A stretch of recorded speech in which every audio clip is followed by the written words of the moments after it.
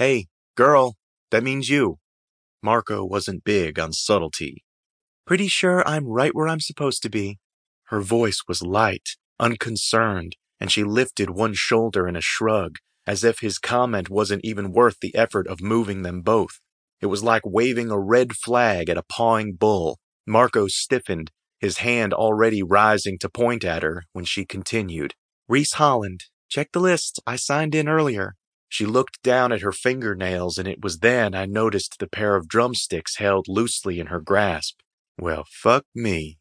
Marco tore the clipboard from my hand, then dragged his finger down the column of names, and I shifted my stance to look over his shoulder and hide my burgeoning erection.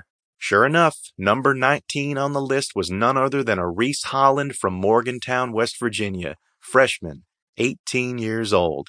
He stabbed at the paper, wrinkling it with the motion. But you're a girl. Marco all but bared his teeth when he dropped the backpack on my shoulders. He'd held the nylon straps away from my body, so when he let go, the sandbags in the bottom whooshed down and nailed me in the stomach, pushing a surprised grunt past my lips. If possible, his mouth stretched further, until he resembled the big bad wolf. But he was way off the mark if he thought I could be chased away as easily as Little Red. I'd battled much tougher enemies in my life than an insecure man-child. Marco seemed like the type of guy who liked his women soft-spoken and subservient, where he could be the one to beat his chest in all his imagined alpha glory and shine in the public eye, while she stayed tucked away in the library, writing his term paper for him, hidden from the glow of the sun. In my mind, I renamed him Scrotum Breath, since his head was so far up his own ass. How's that? Too much?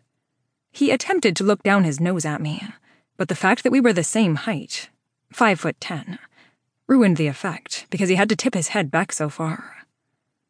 I doubt anything about you would be considered too much, but thanks for the concern. I dropped my chin and glanced pointedly at his crotch.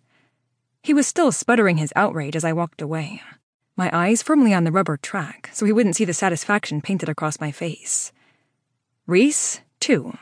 Scrotum Breath, 0.